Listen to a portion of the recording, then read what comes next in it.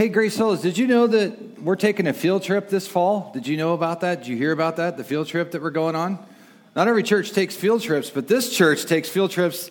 You got to get on a plane, go across the other side of the world to Israel. You can experience Israel with us this fall. I don't know, does anybody get fired up about going into the Holy Land?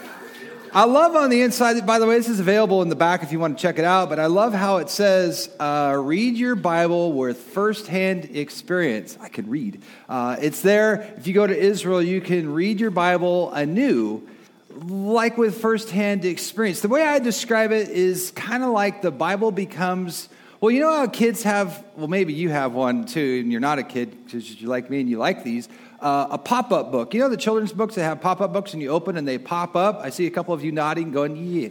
Yeah? Well, when I got to go to Israel when I was in seminary, the way I described it, as I describe it today, not only does the Bible become a first-hand experience, but it becomes like a pop-up book. Let me give you an example. When I was in Israel, I remember this one particular day we're out walking, and we're on this journey and kind of this open field meadow. It's pouring down rain, crazy rain coming down. Showers of blessings, I guess. And as we're walking, all of a sudden I start to realize my feet are feeling super heavy. And I thought, what is going on? I look down at my feet and I see that they are just caked with clay about that thick. And they're getting super heavy. And as I'm walking, all of a sudden, I believe it's God, speaks to me and says, I waited patiently for the Lord. He kind of heard my cry. He said, feet out of the miry pit, out of the miry clay. Oh, yeah. He set my feet upon a rock and made my footsteps. I get it now. I get when David was writing Psalm 40, the Bible at that moment became like a pop-up book. I got it. I got what he was saying because I was living it right there. And that's what a trip to Israel will do for you coming up in November 18th through the 29th. And as we look at our final verses today in the Gospel of Luke, and we're going through this series, Knowing the Truth About Jesus, Luke takes us inside that room where the risen Savior, where the resurrected Jesus appeared to his disciples. And then Luke's going to take us outside of that room to where Jesus ascends back to heaven. And as we'll see, what I like to think of it is at that moment in this story we're going to look at today, it's when the Bible becomes like a pop-up book. It's when, if you will, the Bible verses that you'd read before, you now get a firsthand experience. You're like, oh, I get it now. That's what's unfolding in our story today. It's going to pop up for them, and then it's going to lead them to pop out. And we'll look at that this morning and what that looks like. Well, if you were to look at the theme and sum up the book of Luke, it basically would be a historical account of the life of Jesus Christ, the universal Savior of mankind, or the universal Savior of the world. If you were to take a sign and put it on a building in downtown Los Angeles like 100 years ago at the Church of the Open Door, it would be a sign that simply says, Jesus saves. It would be something like that you could see and go, what would you sum up the Gospel of Luke to be? Imagine a sign that says, Jesus saves. If that's what you wanted to wrap it up in, it's a historical account that Jesus came to save people. And that's what I would sum up this book to be. And I think if we were to look at the passage today, you go, well, what's a sign that you could put over the text we're going to look at today? It's that Jesus saves. It's that Jesus is going to empower us to go out and save people, to lead them to salvation. And so the thing that we're going to look at today, one of the important ingredients, if you will, characteristics of being effective in sharing the gospel and letting people know that Jesus saves, is the role that the Holy Spirit, God's presence, plays within us. And so our text today will serve as a springboard, if you will, a catalyst to launch us into understanding the way the Holy Spirit must work, must play, and proclaim the truth about Jesus. So if you got your Bible, turn to Luke chapter 24. Luke chapter 24. I've got some notes prepared for you in your bulletin if you want to use those. I think they make my message a whole lot better to listen to if you have those. So Luke 24, we're going to look at verses 36 to 49 first, where Jesus appears to his disciples. So hopefully you're turning there, Luke 24. And if you're taking notes, I kind of made some observations. These aren't going to be up on the screen or anything. They're just observations. I like buckets, just like kind of drop them in there. And that's what this section is about. So here they are, 4 observations. In that gathering place, Jesus brought comfort through peace. If you look at verses 36 to 38. Let's just read these few verses, and then we'll work our way through the rest of them. As they were talking about these things, Jesus himself stood among them and said to them, "Peace to you." But they were startled and frightened and thought that they saw a spirit. And Jesus said to them, "Why are you troubled? And why do doubts arise in your hearts?" If you look at verse 36, it says, as they were talking. Well, that got me thinking, well, who's they? Who's the they that's talking right here, right? Who is this that's having this conversation or giving some instruction? Well, if you got your Bible open, you can go back up to where we were last week, to Luke 24. Look at verses 33 to 35. This will tell us it's Cleopas and his companion. Remember, they were on the road to Emmaus? And here's what they did. They said that they arose, Luke records, at that same hour and returned to Jerusalem, and they found the 11 and those who were with them gathered together, saying, "The Lord is risen indeed and has appeared to Simon." Then they told what had happened on the road and how he was known to them in the breaking of the bread. And so when we read verse 36, what does it say here?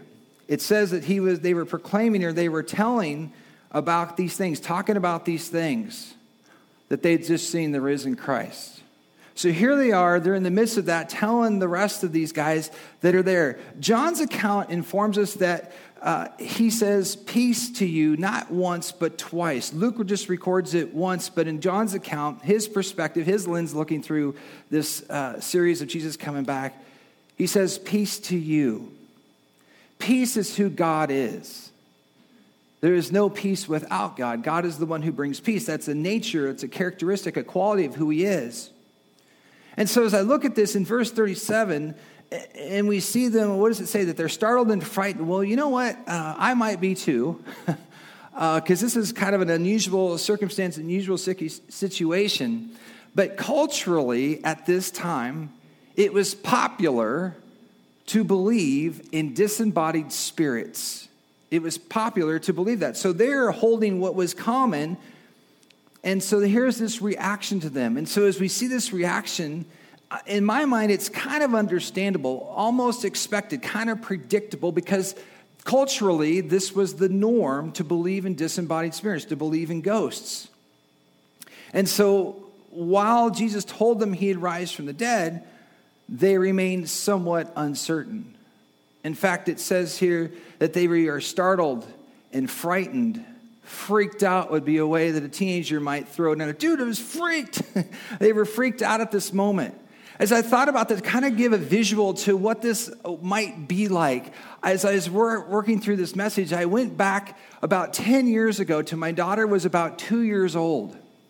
I was a youth pastor at that time, and I had this event called Alien Visitors Night. It was so much fun. Having that as a theme is outreach to help kids understand that, hey, we're just visiting this planet. It's not our ultimate home. Heaven is. And so I had this amazing costume, and I thought I could try and explain it to you what it looked like. And then I was talking to my wife, and I said, "Do you think it's better just to visualize it?" And she said, "Yes." So I went up in the attic and grabbed my little alien here. So I was wearing this. I put this on because I was testing for the night, for Alien Visitors Night, for junior high ministry, and I was like, oh, this is going to work. This is going to be great. My daughter, who's 2, comes down the hallway and sees this. Oh, yeah, now you get what I'm going with this, right? At that moment, I had never seen her terror, the terror on her face, the frightened, freaked out, just like, and she takes off, "Mommy, mommy, mommy," and takes off running, and I'm feeling rather, whatever word you want to describe at that moment. I'm just not feeling good at this moment. She reminded me as we rehearsed that memory, and we kind of teased my daughter last night a little bit about this. My wife told me, she's like, "Yeah, she slept on my chest that night." Do you remember that? That's how scared she was. So as a visual like that, I want to sense that that's the kind of freaked out moment when it says that they are startled and frightened. It's that kind of setting here for these disciples. It's almost like they didn't hear Jesus say, "Peace to you." Not once, but twice. Again, that's who God is. And in compassion and in grace, here's another observation I took from this passage. In that gathering place, Jesus brought assurance through his appearance. He brought assurance to them that it's not a ghost, it's actually him through his appearance. Look at verse 39 to 43. "See my hands," he says to them, "and my feet, that it is I myself. Touch me and see. For a spirit does not have flesh and bones as you see that I have." And when he had said this, he showed them his hands and his feet. And while they were still disbelieved for joy and were marveling or in amazement, he said to them, "Have you anything here to eat?" I guess that's what happens when you die and go to the cross and raise from the dead. You get hungry. They gave him a piece of broiled fish, and he took it and ate it before them. As I said, in this gathering place, when I look at this, is just kind of to put this in a bucket, if you will. He's bringing assurance through his appearance. Because they're uncertain. What is it we just saw? What's just going on here? You guys just came and told us what you had seen. And did he just... He did just appear, right? And they're processing this. They're kind of freaking this out. And Jesus, as I look at this, it's like he is aiming and firing right at their doubts. Because they're uncertain. They're unsure that he's really here and appearing in bodily form. And as I looked at this, I see three proofs that he gives. In verse 36, it says that Jesus himself stood among them. Not to get all Greek, but if I look that up and go, what does it mean to stand? And it says to take a place, to assume a place, or to occupy a space. There's the word, occupy a space. In other words, it's like if there's a seat, it's like that one's taken by Jesus. He's physically present here. The next one he says in verse 39, touch me. In other words, see that I'm real. Reach out, touch, feel. Not only is it a visual, but it's something that you can actually grab hold of. And then in verse 43, it says that he ate before them. So he's laying out proofs immediately. It's an apologetic for the resurrection, bodily resurrection of Christ from the dead. How do the disciples respond? Well, look at verse 41. It says here that they still disbelieved for joy and were marveling. They were amazed. Pastor Matt and I were chatting about this passage this week, and we kind of thought of it, or he brought it up to my mind. He goes, that was like what it was as a Chicago Cubs fan when the Cubs won the World Series a few years ago. Everyone in the stadium, because it's been, over a century or whatever it was since they had last won the World Series.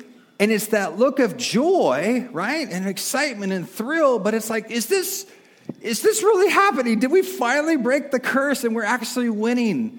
Did this really just happen? And I sense this idea of, is this really going on?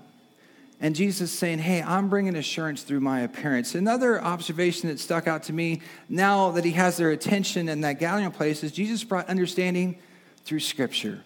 He goes to the Word of God. Look at verse 44 to 48. Then he said to them, these are my words that I spoke to you while I was still with you. In other words, he's focusing on the Scriptures that's focused about him, that told about him. That everything written about me in the law of Moses and the prophets and the Psalms, that's all the Old Testament, must be fulfilled. Then he opened their minds to understand the Scriptures and said to them, thus it is written that the Christ should suffer and on the third day rise from the dead, and that repentance for the forgiveness of sins should be proclaimed in his name to all nations beginning from Jerusalem. You guys, you are my witnesses of these things. So remember the Bible study that we looked at last week when Cleopas and his friend were on the way to Jerusalem and Jesus opened the Scriptures to them and told them and walked them through all the passages about him? Well, here it is happening again. In verse 44, Jesus reminds us that what the law said about him, what the prophets said, what the Psalms said, the whole counsel of Scripture said in the Old Testament, he's going through that with them. So guess what? The what is, it happened. It actually came to pass. It's true. Just as Scripture said it would, Jesus, the Word, comes alive, and here he is. They're there to see him.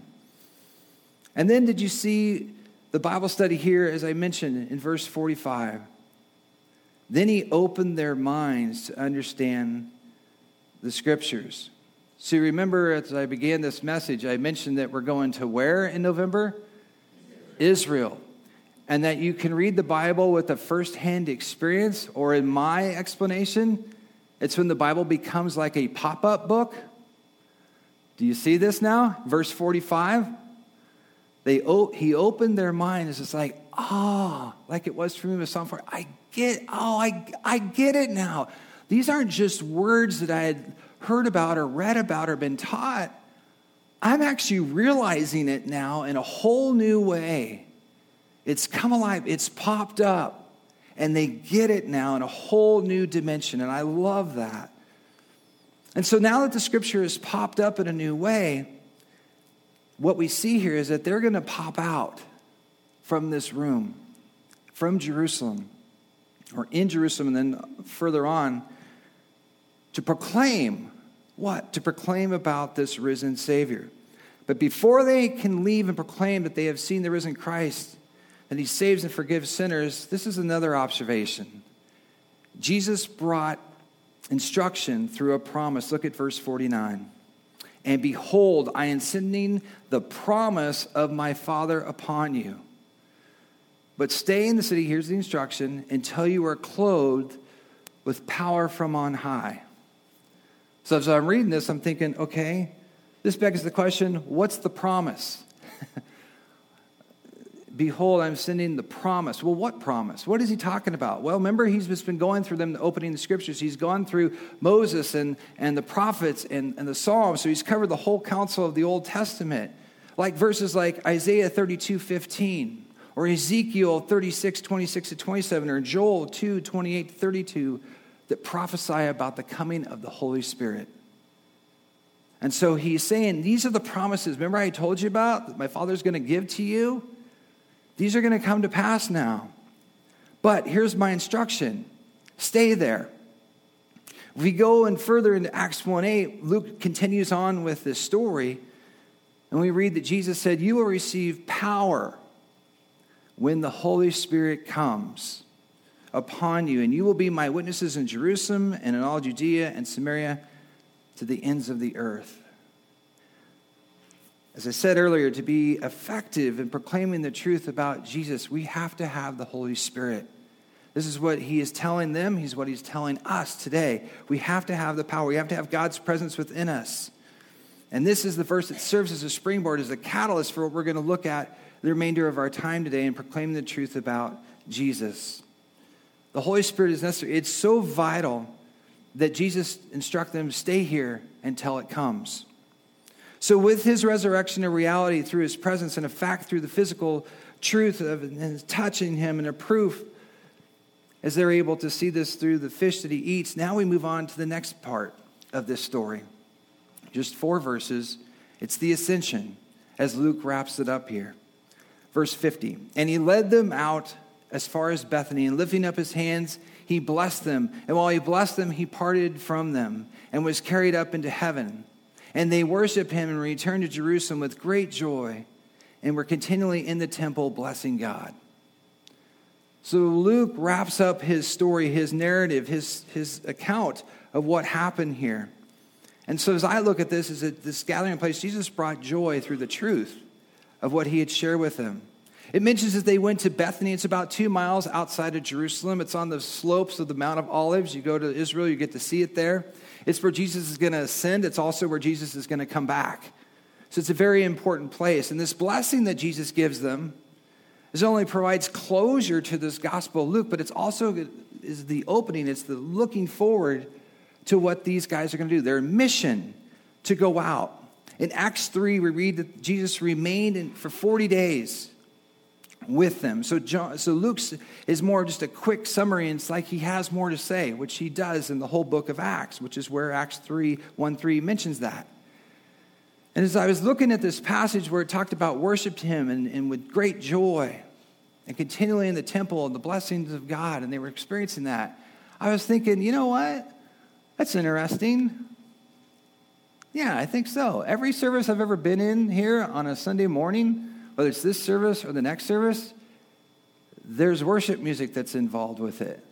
And we wrap up the service with worship music. So here they are worshiping and praising God with joy. I love that when I hear you singing on Sunday mornings. I think Mark and Allegra do as they lead us week in and week out.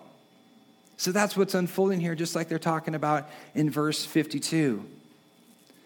And what's also interesting at the end here, it says that they were in the temple. That's where Luke's gospel ends it. Guess where they were when he began his gospel? You're right. You guessed it right. You could have just yelled it out. In the temple. His gospel begins in the temple and it ends in the temple. The bookends are in the temple. It's a place where they're going to worship God. It's where it begins. It's where it ends. As I thought about that, it's the central gathering place like 24521 Moulton Parkway is for us. That central place where we go, our temple, if you will. We're the temple because the Holy Spirit's in us when we receive Christ. But this is our gathering place. It was the gathering place for them and for each of us week in and week out. So there's Luke's gospel.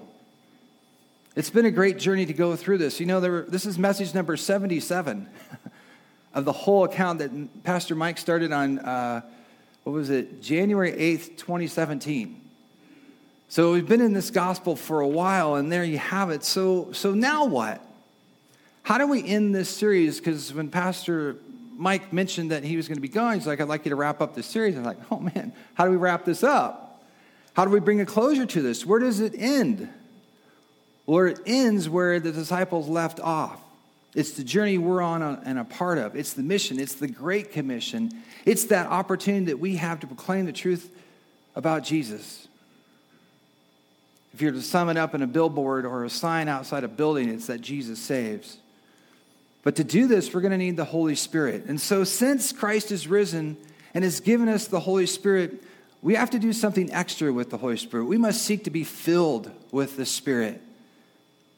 We must seek to be filled with the Spirit. God, the Holy Spirit, came 2,000 years ago, day of Pentecost. Acts 1:8 talks about that it's going to come. And when you became a Christian, God, the Holy Spirit, came in you.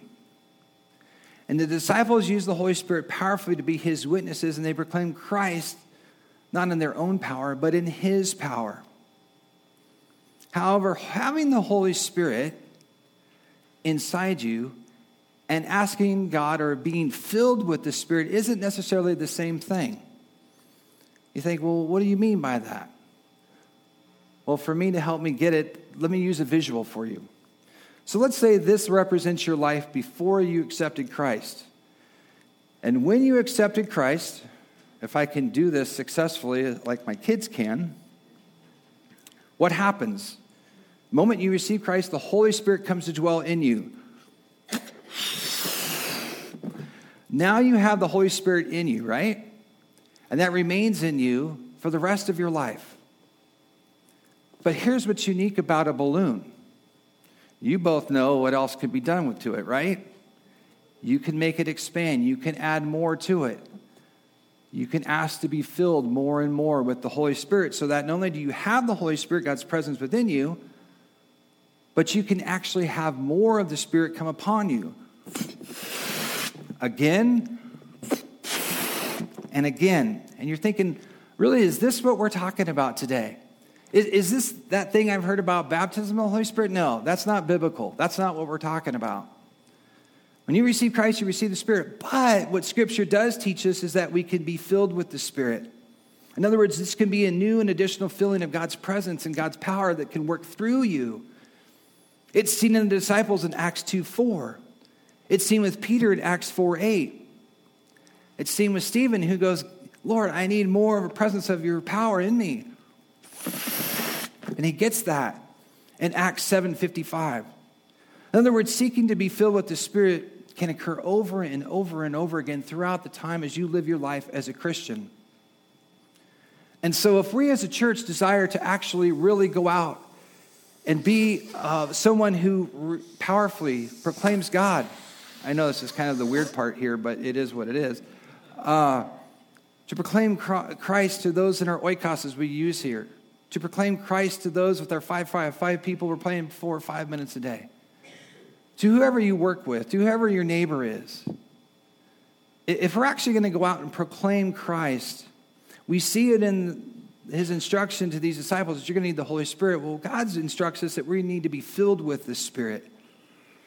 Why must we do this? Why must we seek to be filled with the Spirit? Let me give you 2 reasons. One, it's necessary for effective evangelism. It's necessary for effective evangelism. Yes, you have the Holy Spirit and you can have that and go out and share Christ with others. But to be most effective, as we see these examples in the Acts and places like that, it's a filling of the Spirit that empowers them to be more effective in doing this. So when you look at verse 49, back in Luke 24, it says, "And behold, I am sending to you the promise of my Father upon you. But stay in the city until you are clothed with power on high." The Holy Spirit they had yet to receive. But when they received it, they were empowered to go out and proclaim Christ. It's as though they had no air in the balloon, and now they have it. And now they can do it. And while we as believers have that Holy Spirit within us, God's presence, we should be seeking to be filled again and again. And you're going, well, why? It's necessary for effective evangelism. Let me give you a second reason. Because it's a commandment. That's the heart of this. It's a commandment. Ephesians 5:18 says, "Do not get drunk on wine, which leads to debauchery. Instead, be filled with the Spirit." In other words, there's a distinction between the person who has the Holy Spirit and a person who's actually filled with the Spirit. That's like, man, you can see God is working through them. Think about it like this. A number of years ago, I was at the Coliseum. I was watching a football game. This guy next to us was drunk. And there's so much to the story I would love to tell you because it's just crazy what unfolded. But at the end of the day, the LAPD shows up, and I remember they asked one question: which guy is it? And to my amazement, it wasn't just me who knew it was him who was drunk. There's about 20 people that go, "That guy." My point is this: everybody who was there and is part of that situation knew, oh, it's that guy. That's the guy who's inebriated. In the same way as believers, we should be able to look at other believers and go, oh man, look at them. They're filled with the Spirit. They are asking God to empower them so that they are dependent upon God. And any success, any gain that they have leading someone to Jesus, they go, who was that ultimately doing that? It was God. It wasn't me. It was God working through me, empowering me to fulfill what God had called me to do, this great commission. Oh yeah, that's interesting to think about this too, about this verse. To get all Greek on us for a moment about being filled with the Spirit, that's a present tense, which means it's an ongoing action. It's also an imperative, which means it's a verbal command. It's also a passive verb, which means you're not the one who's doing the filling of the Spirit. It is God who is doing that. And when you look at the Great Commission in Matthew 28, 18, 19, and 20, it says, go into all the world and make disciples. Present tense, as you're going. Imperative, verbal commands, as though Jesus is saying it to you verbally. In other words, as you're going, God's the one who does the work through you.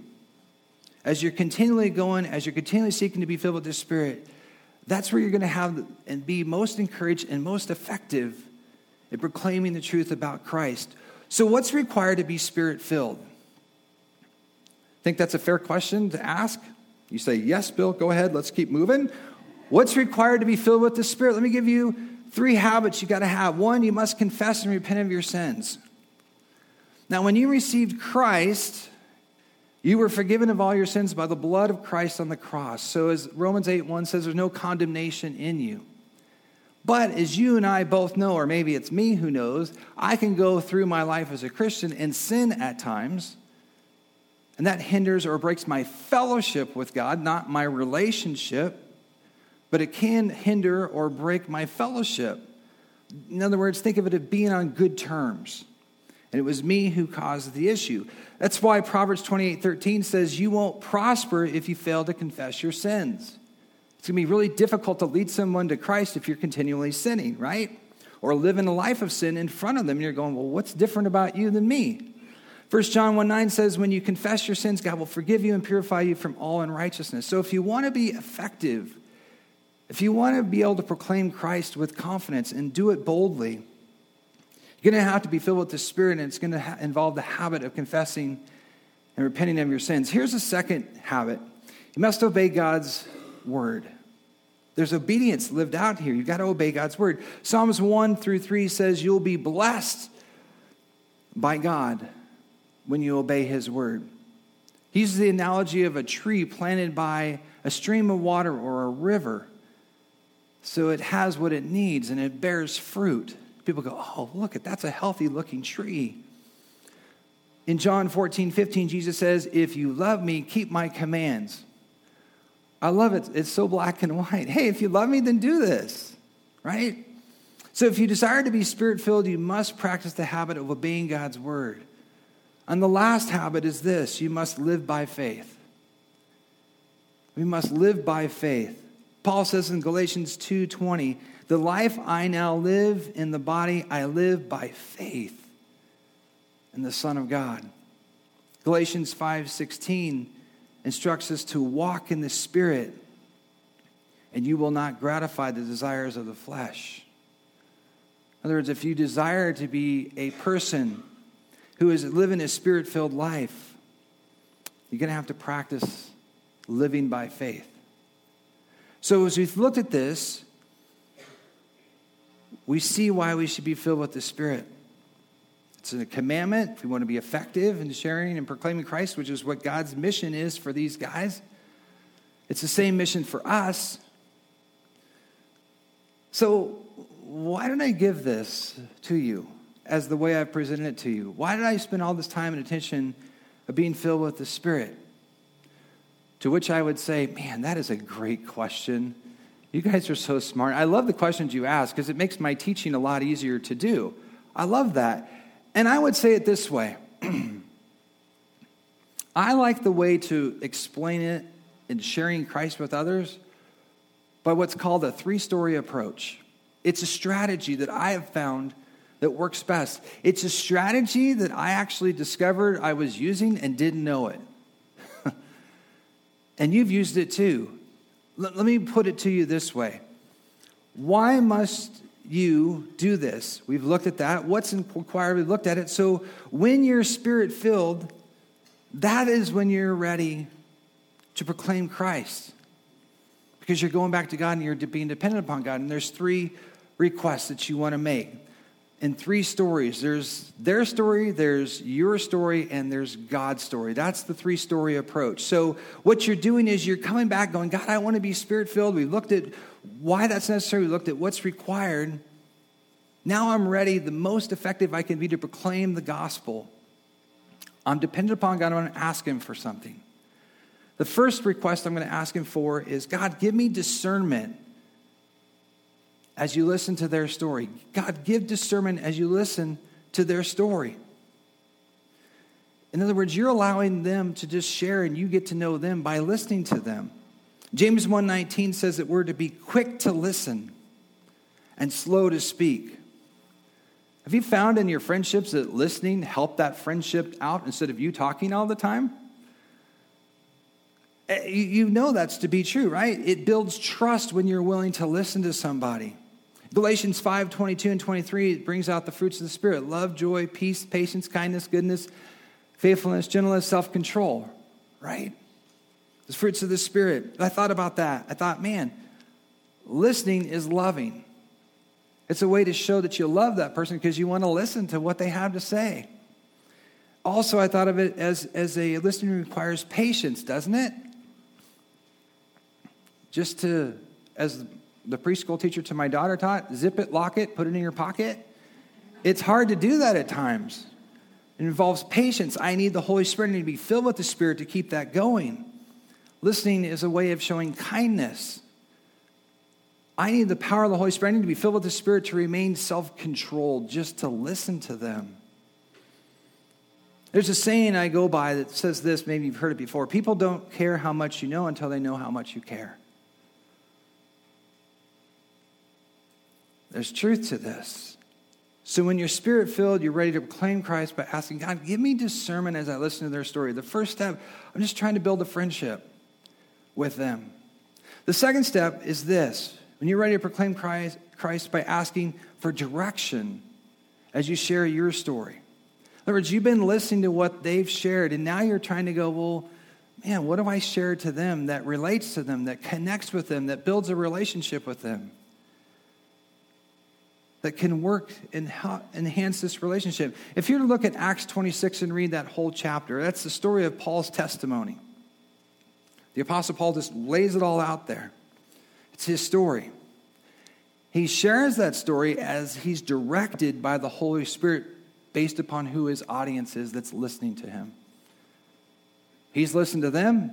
Now he's sharing, in essence, what we would call his testimony about his life before Christ, how he came to know Christ, and his life since. In 1 Corinthians 9, 22 and 23, Paul said, he became all things to all people so that by all means possible, he might save some. He's going, man, God, give me discernment. Give me direction here. Give me direction as I share my story. In other words, what you share with one particular person about your story and your journey to coming to know Christ might be different from that person that you would share it with. Because you can connect with them on this level or connect with them in this way. The same is true here in our walk with Jesus for each of us. And so that's why we're asking God for direction. We're saying, God, I want to be led by your Spirit. Fill me with your Spirit. Renew that in me so I can have this as I give direction in sharing my story. And as you've done that, you've asked for discernment for listening to their story. You've gotten direction from God as you share your story. Now you're ready to proclaim the greatest story. You're praying now and asking God for an open door as you proclaim God's story. You're sitting there going, man, I want to now proclaim God's story. Once you've listened and done that, you're ready to proclaim the greatest story. I put it in your notes, John 3:16, right? For God so loved the world that he gave his only son, that whoever believes in him should not perish but have everlasting life. We know that, right? I like to think of that as the greatest promise there is that you could share with somebody. And to break it down in sections of the verse like this. For God, friend, that's the greatest good. So loved. That's the greatest action that anyone's ever done. For God so loved the world.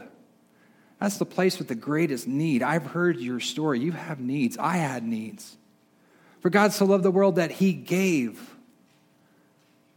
That's the greatest example of generosity. Who gives their son? His only son.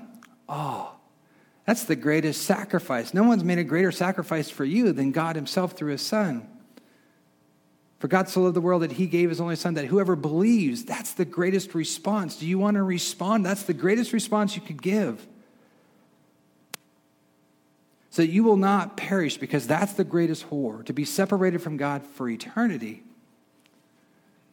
but have eternal life. That is the greatest gift you could give to somebody, because that's the greatest promise. That's proclaiming God's story. You're praying for an open door to share that story. Let me summarize it with my own story. Do you remember last week I was telling you about my friend Jimmer, the 10 and 2 on the steering wheel, driving through the fog on our way to Mammoth, part of our college ministry trip to go there? We did every year. Let me back it up a little bit for you. I'm working out of high school, first job, part shop, Huntington Beach, Porsche Restoration Part Shop. I pack parts. I ship out parts. I go pick up parts. I sweep the shop floor. I clean the toilet on Fridays. I go get lunch for the boss when he wants me to get. That's basically my job. A few months later, this guy walks in. His name's Jim Ansight. And my boss says, hey, there's a guy here, Jim. He's going to be working here too. I'm like, great. He can go get the parts. He can sweep the shop. He can clean the bathroom. He can go get Bill lunch. That's the owner. This will be great. Until I learned, Jimmer's got skills. He knows what he's doing with these cars that I have no clue what to do with. And what happened was our boss said, hey, Bill, here's what I'd like you to do. When you finish the work I need you to do, I want you to go work with Jim. Okay. And learn from him and start working on these cars. We have work to get done in this restoration. Okay. All right. So I start working with him. Guess what happens? I start hearing his story. Just about the journey of life he's been on. And then I would come in on Monday and he'd go, what'd you do over the weekend? Well, my story was, I was involved in a church, in a college ministry. We had college Bible study on Friday night. Had Sunday stuff going on as well. We had Sunday night stuff. We had trips that we went to Mammoth on. We had trips where we went to Mexico to build a home. We had serving in convalescent homes. We were serving at the Downtown Rescue Mission. We had all kinds of activities and things that we did that were a lot of fun. That's my story. And then the day comes, months later, where he goes, what'd you do this weekend? And tell him. And he goes, could I come sometime? Wait, what? Could I maybe come to your Bible study? Oh, I didn't know that's what you were. Oh.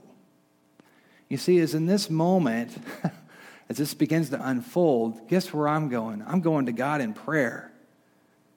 God, give me discernment, direction, an open door to proclaim the greatest promise to my friend. He started coming to church, and months later, he came to know the Lord as his personal Savior, and he's been walking with him since then.